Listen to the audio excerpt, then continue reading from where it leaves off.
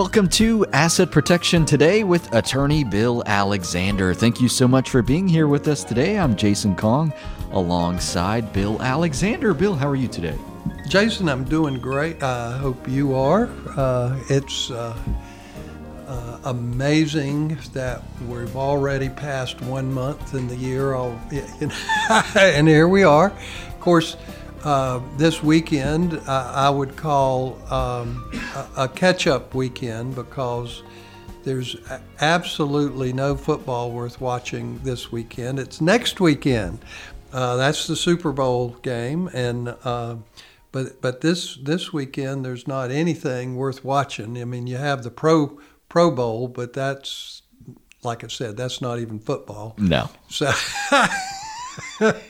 So this is a time when we can get all of those honey-do lists done, and everyone is happy. So it's a good time for all. Well, wonderful. That you're exactly right. We'll talk about the big game maybe a little bit next week, but there are some basketball games. So yes, for the yes. sports nuts among us, then we've still got a few things to watch. So you're exactly right. Mm-hmm. And we've still got a great program laid out for today. And Bill, last week you spent some time informing us about some a change, a new law that was on your radar that has to do with the new Corporate Transparency Act. Yes, and I wanted to reiterate it because for those folks out there who own a small business of any kind, if it's a small corporation or a small family-owned limited liability company, either one. I mean, basically, a lot of these companies are simply mom and pop type companies, but almost everyone, thankfully, who does business and they're trying to avoid liability and they want to protect what's theirs. I've only known one person that's come through my office that has not used an LLC or a corporation status to help protect them. Now, I must admit, I did have one client out of about 10,000 who operated as a sole proprietor. Now, he had liability insurance, which is important for all of us, whether we operate in an LLC or corporate or not. But he didn't see the need for this extra wrapper of protection. But everyone else uses these wrappers, and the fact is that if you have one of these, then you've got to report to the government, and there are potential fines and penalties and even jail time for not reporting. And it really comes down to now most of us don't like this, quite frankly, and there's some lawsuits trying to challenge the new law. But the fact is that we have to assume that this law is going to be on the books. It has everything to do with combating money laundering, criminal activities, and terrorism. I mean, it really falls into line with the Patriot Act, and quite frankly, the Patriot Act, which came after 9/11, was designed to combat terrorism around the world and the funding of terrorism around the world. And the fact is, when the Patriot Act came online, we as Americans lost a lot of our privacy and freedom that we were accustomed to. So, frankly, the libertarians among us don't like this stuff at all, even though it has a very legitimate purpose. So what is it that we have to do? We basically have to file an online report. Now, as a lawyer, if you're creating a new LLC or a new corporation, and I help you do it, then right then and there, I'm going to be filing one of these reports. Now, what are they looking for? I mean, what do they want to know? What does the government want to know about our companies? Well, they want to know who manages these companies, and they want to know who owns these companies. And they don't want shell companies. You know, they want to know who are the people behind these companies. And so any beneficial owner has to be identified. And anyone who controls the company, you know, as manager or owner or otherwise, must be identified. Now, even the law itself, even though they ask for all the owners, the law itself asks for any owner who has at least a 25% or greater interest in the company. And now, this report is actually called a BOI. You know, the government loves acronyms. And so what is that? It's a Beneficial Ownership Information Report. And it's reported to FinCEN, which is it's a securities regulator as it relates to that. And so I just want to make sure that people realize that these reports must be filed. And if you create a company this year, then I think we have 90 days in which, now next year that 90 days becomes 30 days. So they're giving us this year to get ready for these reports. And so if you have a company, then the latest you can file is going to be the beginning of next year. But frankly, from my perspective, you need to go ahead and file it now. If you create one now, I would go ahead and while you're filing your corporate papers or your LLC papers, and you during that period of time, you need to get this done too. And you have to give them identification papers as well. I mean, it's not so that they're just going to take your word for who you are. You got to identify yourself and have all of the identifying driver's licenses or passports or some way that your identity can be verified. So anyway, it's just one more thing that has got to be done. And so for attorneys, it means that to make sure our clients don't go to jail and pay fines, we're going to need to make sure that these reports are filed. And of course, that means it's going to be a little more expensive to create these companies and file these reports. So it's just the way it is.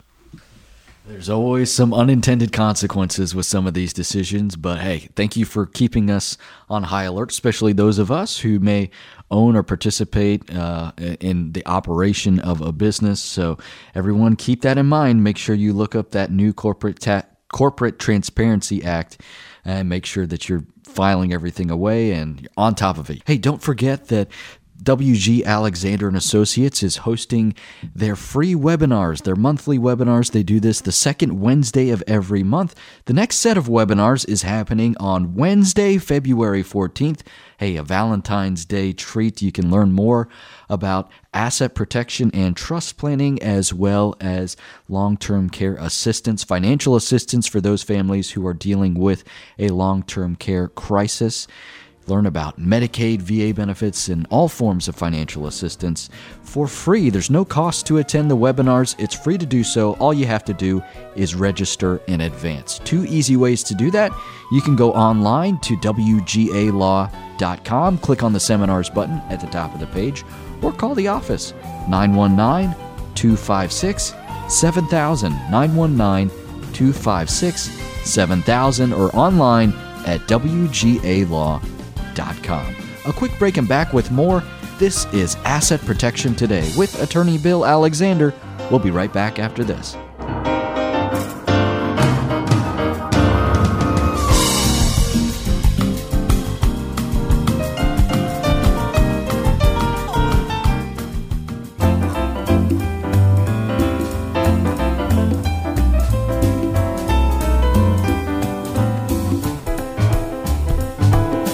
Welcome back to Asset Protection Today with attorney Bill Alexander. Learn more about Bill and WG Alexander and Associates online at wgalaw.com.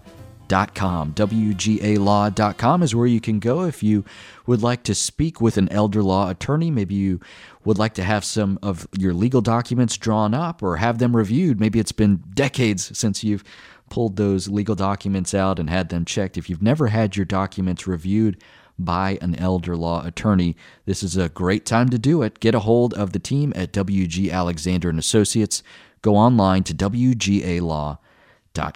I'm Jason Kong here with Bill Alexander. And Bill, speaking of those very important legal documents, there's one that, in doing this program with you for many years that you always want people to be aware of, and that's the general durable power of attorney. Well, it's so important. And the fact is that most people who have their legal documents and they have a general durable power of attorney, the problem is they don't have the right documents as they head into their senior years. Seniors particularly, now it also helps other folks as well, but seniors for sure need what we call enhanced general durable powers of attorney. And you might say, well, what makes it enhanced? Well, it gives your trusted agent, and of course you would never sign an enhanced power of attorney to someone you didn't have absolute trust in. It gives your trusted agent the ability to do almost anything. Now, no, they can't change your will, but frankly, it allows them to change a trust that you might have, amend it, or to create a trust that might be helpful for you. But an enhanced power of attorney allows your trusted agent to do asset protection planning if and when it might be necessary. And you might think, well, when is that? Well, let's put it another way. A lot of folks worry about being able to be eligible for Medicaid if they have a long-term care crisis.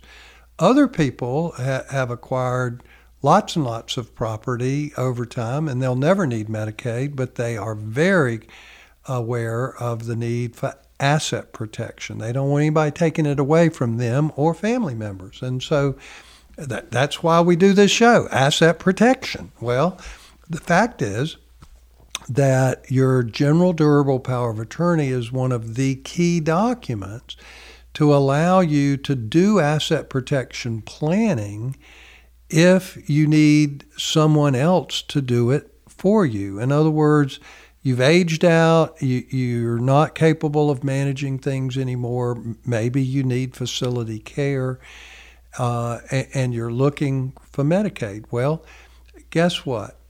One of the key things that we do to protect your home or farm is oftentimes to transfer it to your spouse. There's a Medicaid rule that allows you to transfer any property to your spouse, and there's no penalty or sanction for doing that. Well, if it's titled in the name of your spouse, then if you have to go into a nursing home on Medicaid, it's not owned by you, it's owned by your spouse, so there's no estate recovery.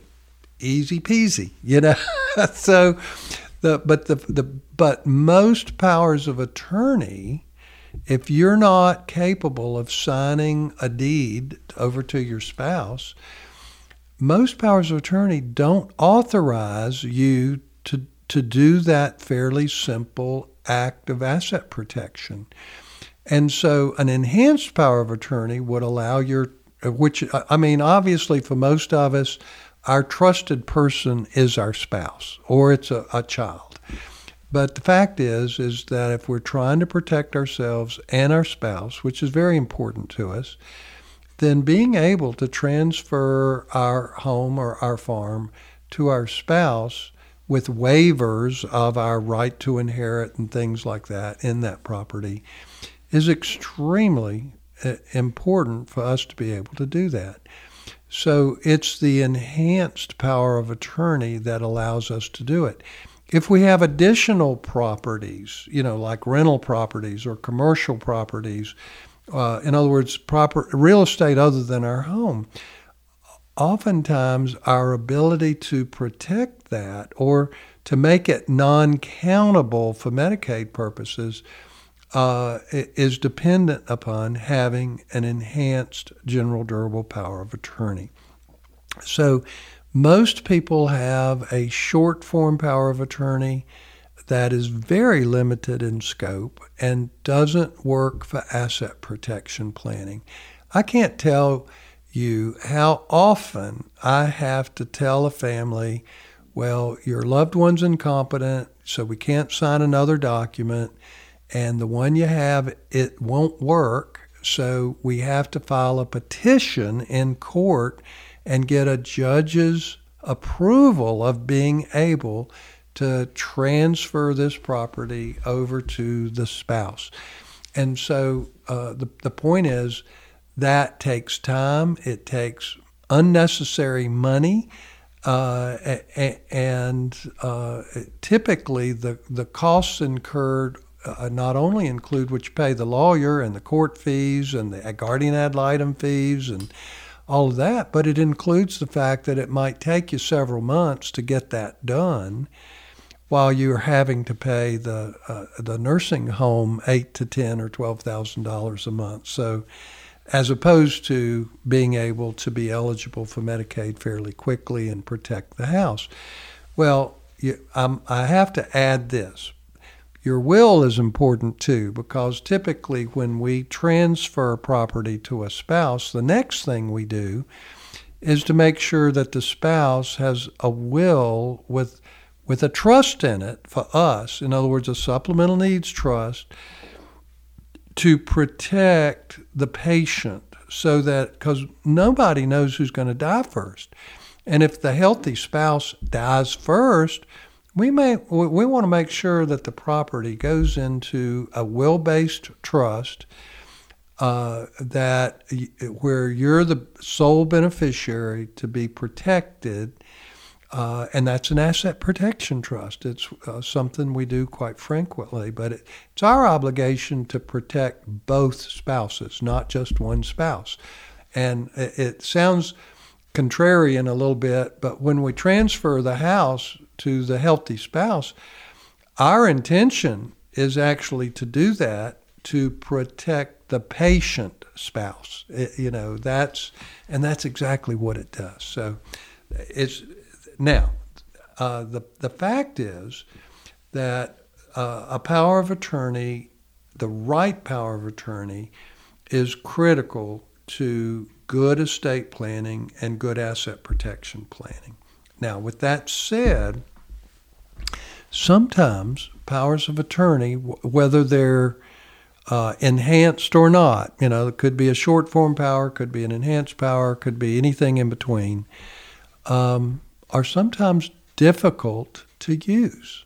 And so I wanted to talk a little bit about, okay, you've been appointed the agent under a power of attorney. How do you use it?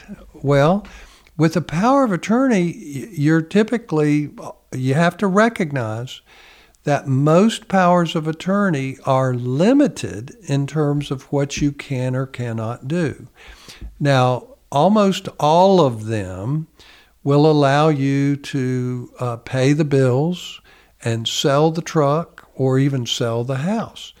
However, in terms of being able to transfer property otherwise, normally you can't do that. And there's a lot of limitations. So the first thing you need to do is to figure out what you can do and what you cannot do.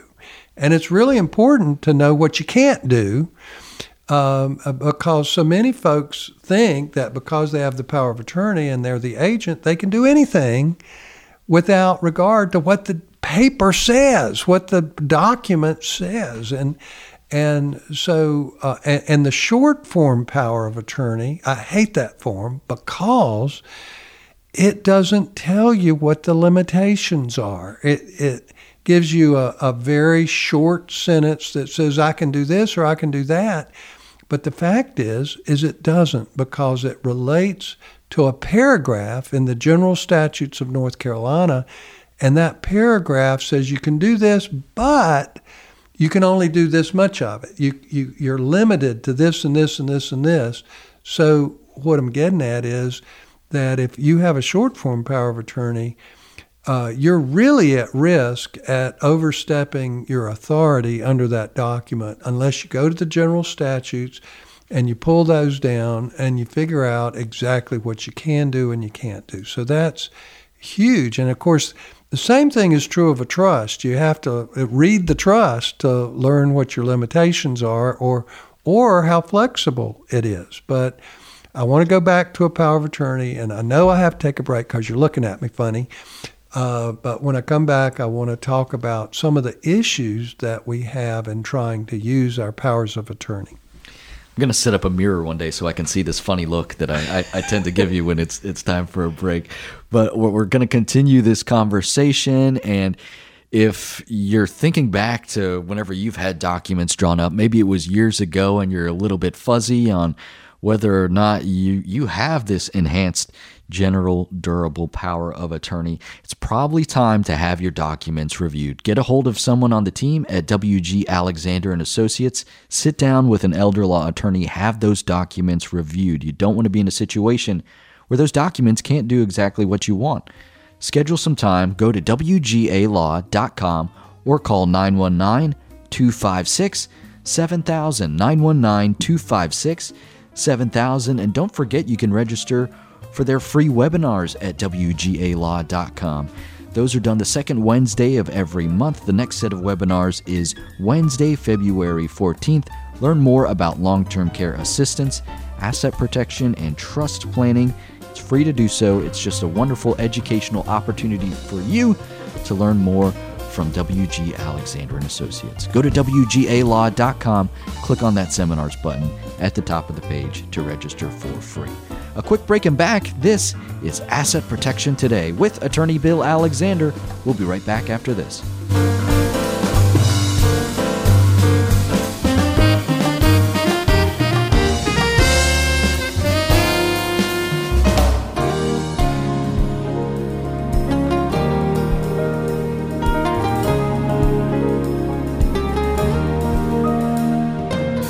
Are listening to Asset Protection Today with Attorney Bill Alexander. You can go to WGAlaw.com to learn more about WG Alexander and Associates, whether it's scheduling some time to have your documents reviewed by an elder law attorney or registering for their free webinars happening on Wednesday, February 14th.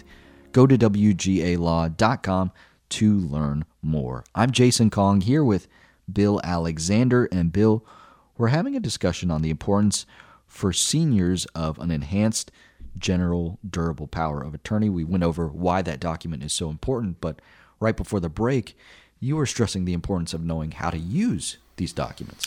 Well, what I want folks to realize is that with a power of attorney, once you know what you can do and can't do as an agent for a person, the first thing is that you must recognize that while you have a lot of flexibility, you have a fiduciary duty to the principal, the person who appointed you as agent.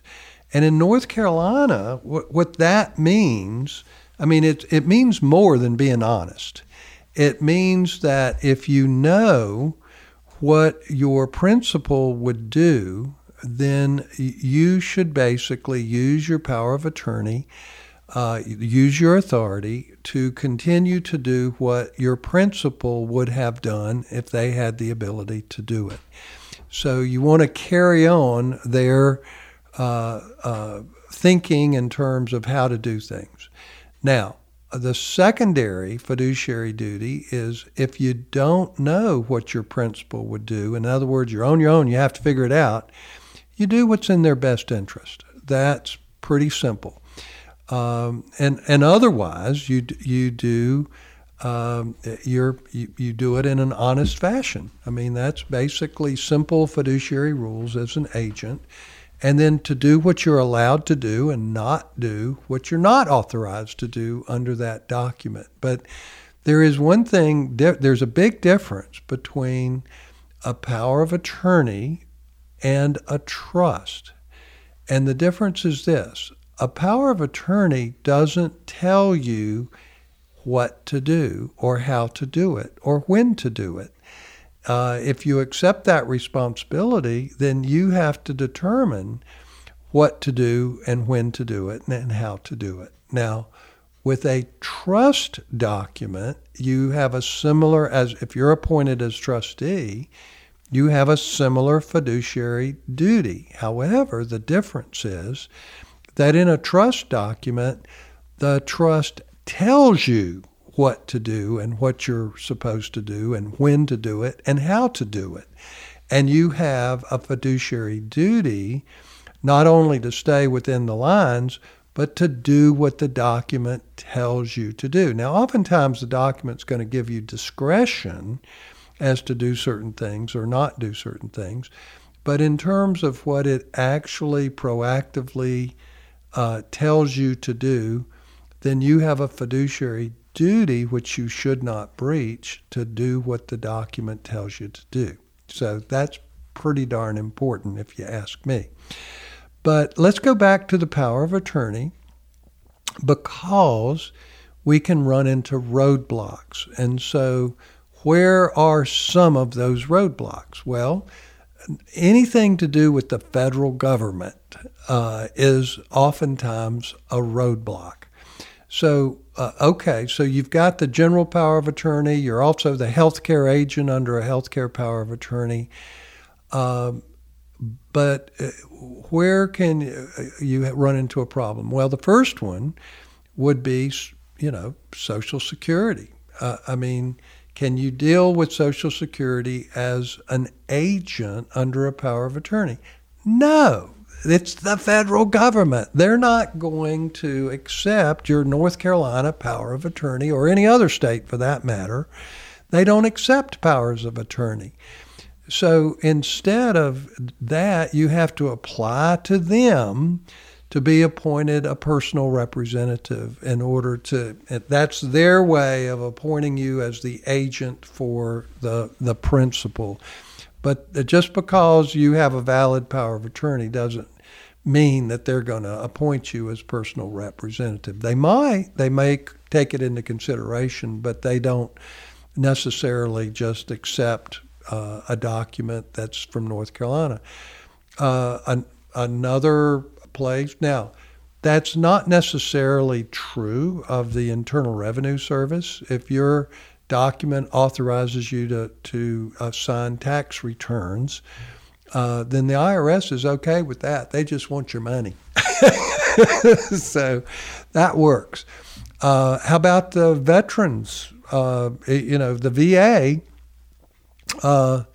they do not accept your general durable or your healthcare power of attorney. Why? They have their own healthcare power of attorney. So if you're a veteran, yes, you should do a North Carolina power of attorney. That's really important. But you should also prepare, if you're using the VA healthcare system, you should also prepare a VA healthcare power of attorney, because they'll accept their own form, but they will not accept your North Carolina form. That's just, that's anytime you run into most federal agencies, you're, with the exception of the Internal Revenue Service, you're going to run into problems as it relates to that. Now, the other issue that folks run into more frequently now is with institutions such as banks and financial brokerage houses. Why? Because instead of trying to have legal reviews over all of the different powers of attorney that can be handed to them, what they prefer and almost force down your throat is for you to use their own form. Now, that can be dangerous at times, because you want to make sure that their form doesn't void the form that you use, generally speaking. But the easiest way to get past that is to use their form if you cannot do it. I mean, what I'm getting at is there are times where your principal is incompetent and can't sign a new form.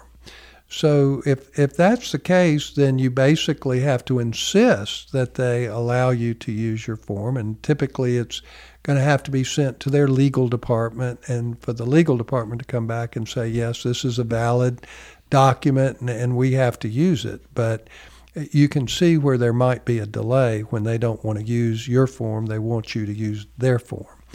And you can also run into problems, less so, but sometimes at the bank, where they may not want to utilize the form immediately. They may want it reviewed, or they may want it recorded, and I can appreciate why they would want it recorded, because then it's public record. And so, but banks have different policies on this sort of thing.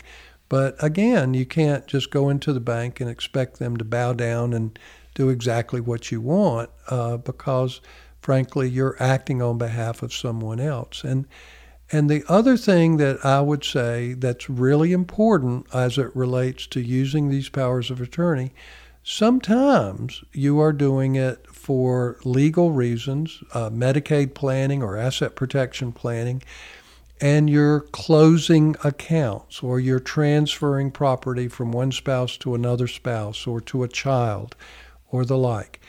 And it helps if you go into the bank with a letter from an attorney, especially an elder law attorney, that basically tells them that this transaction is part of attorney advice for specific planning purposes. Because quite frankly, otherwise, how would they know that you're not doing it for nefarious purposes, that you're just stealing or whatever?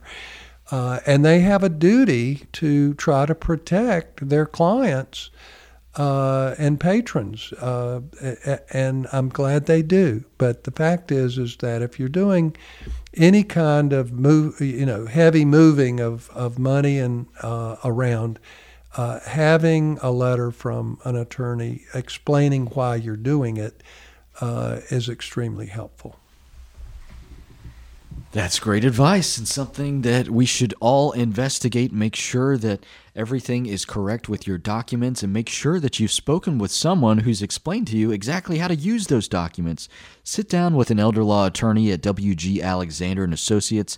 Go to WGAlaw.com or call 919-256-7000, 919-256-7000. And don't forget, if you want to learn more about long-term care assistance or asset protection and trust planning, you can attend the free webinars put on by W.G. Alexander and Associates.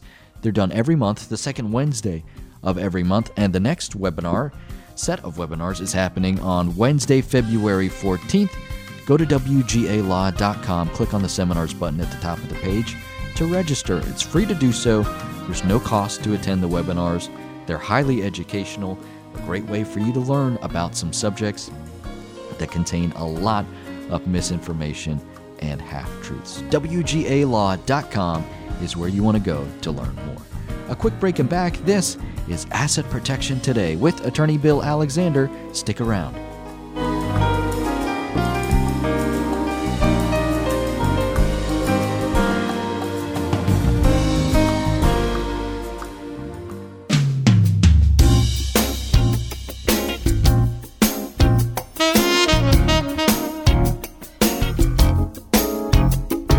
You're listening to Asset Protection Today with Attorney Bill Alexander.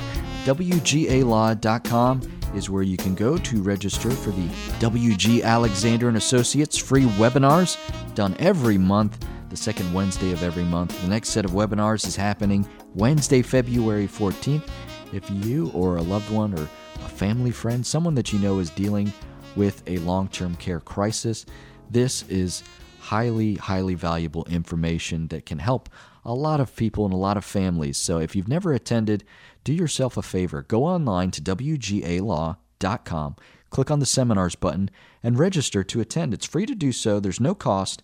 A great way for you to learn more about Medicaid, VA benefits, all forms of financial assistance for those who are dealing with a long-term care crisis. Or if you're interested in learning about asset protection and trust planning, there's a webinar dedicated to that too. Go to WGALaw.com, click on the seminars button to learn more.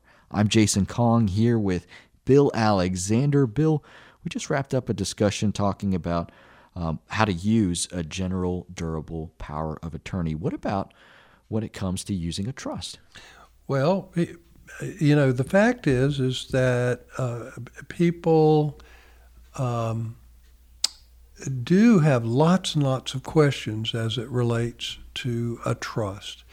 And so the first thing is to understand what a trust is and how it works. And so, and of course, as lawyers doing estate planning, we almost always describe a trust like it's a bucket that we're transferring property into the bucket so that our bucket is easy to manage for not only for ourselves, but for our spouse, our children, our grandchildren, and the like. And of course, it's a wonderful planning tool. But a trust is not a bucket. A trust is, if you get right down to it, a trust is a contract. It's an agreement. Now, it's an agreement with a lot of history and a lot of law behind it. In fact, the truth is that trusts existed long before wills existed. So who are the parties to a trust? Well, you have to have a person who creates a trust, and you can create a trust in your last will and testament, or you can create a trust outside your will. In other words, a standalone document that is a trust agreement. Okay, now the person who creates a trust, different lawyers call that different things, and that can confuse people. But whoever creates the trust, no matter what it's called, it's the same job. It's the same hat. Now, I use the term grantor as the creator of a trust, but other terms that mean the same thing would be settlor, trustor, or trustmaker. I mean, those are the four most common ways to talk about the person who is creating the trust.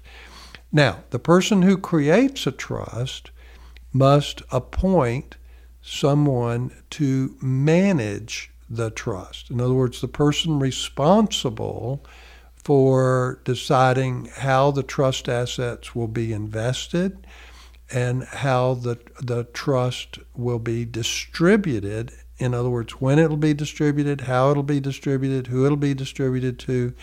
The trustee is the person who actually does that. And in a revocable trust, in other words, which is the most common trust, the grantor and the trustee is the same person. In other words, you're appointing yourself. How good is that to do those things? Now, here's the thing that a lot of folks should understand about a trust, and that is this.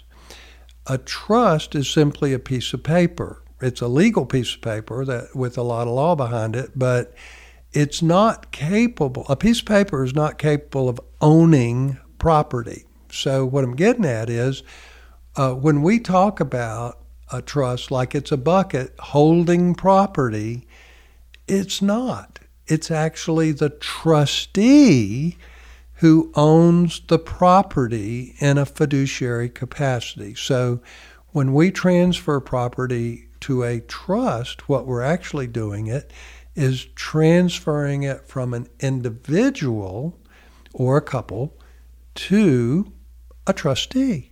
And it's the trustee who then has title to the property. But the difference is that the trustee, whether, for instance, you may be transferring property to yourself from you as an individual to you as a trustee, but once you've transferred it to yourself as trustee, now you're holding the property in a fiduciary capacity. And the fact is the trustee can change, but the fiduciary is still holding the property for the terms of the trust. So that's why when you have a trust, the property doesn't go through the court system for probate and court administration, because a trustee can die and you just replace the trustee with whoever's named as the successor trustee, and the trust keeps on going, if you will. So it's not a matter of the court deciding on where the property goes, because the trust tells you where the property goes and how it goes and when it goes and the whole bit. So there's a third party to a trust that I hadn't talked about, and the third party is called the beneficiary. Trustee is not the beneficiary. The trustee is the person in charge of the property and the money. But the beneficiary, as just like it sounds, is the person or persons who benefit by way of the trust agreement. So when most revocable trusts are set up, they're set up by a single person or a married couple. They appoint themselves as the trustee, and they name themselves as the primary beneficiaries of the trust. So, that's the way a trust works. Now, there is one last thing that I should say that people need to do when they're responsible for a trust. They need to read the trust. And folks just aren't accustomed to reading documents. Like, oh, it's boring, it's legal, I won't understand it, so I'm not going to read it. Fact is, if you're the trustee, first thing you should do is sit down and read the trust so that you know what it tells you to do and how to do it. So now there's lots of other things, and next week I'll come back and talk about that. But the fact is that reading the trust, taking notes about what needs to be done is a very, very important thing that we need to accomplish. If you're interested in learning more about trusts, schedule some time to speak with an elder law attorney at wgalaw.com or register and attend their free webinar dedicated to asset protection and trust planning. wgalaw.com is where you can go.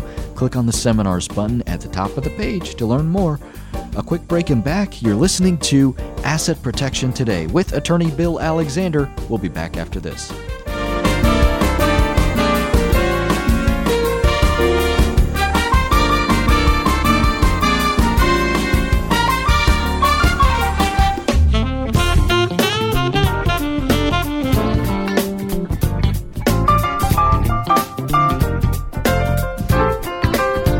This is Asset Protection Today with attorney Bill Alexander. Don't forget to register for the W.G. Alexander & Associates free webinars happening on Wednesday, February 14th. Learn more about long-term care assistance, financial assistance for those who are dealing with a long-term care crisis, whether it's through Medicaid or VA benefits. All forms of government assistance are discussed, and most middle-class families are able to receive that assistance. Go to wgalaw.com, click on the seminars button to register and attend for free. There's no cost to do so. On behalf of Bill Alexander, I'm Jason Kong. Thank you so much for listening. We hope you'll do it again next week. You've been listening to Asset Protection Today with attorney Bill Alexander. Have a wonderful day.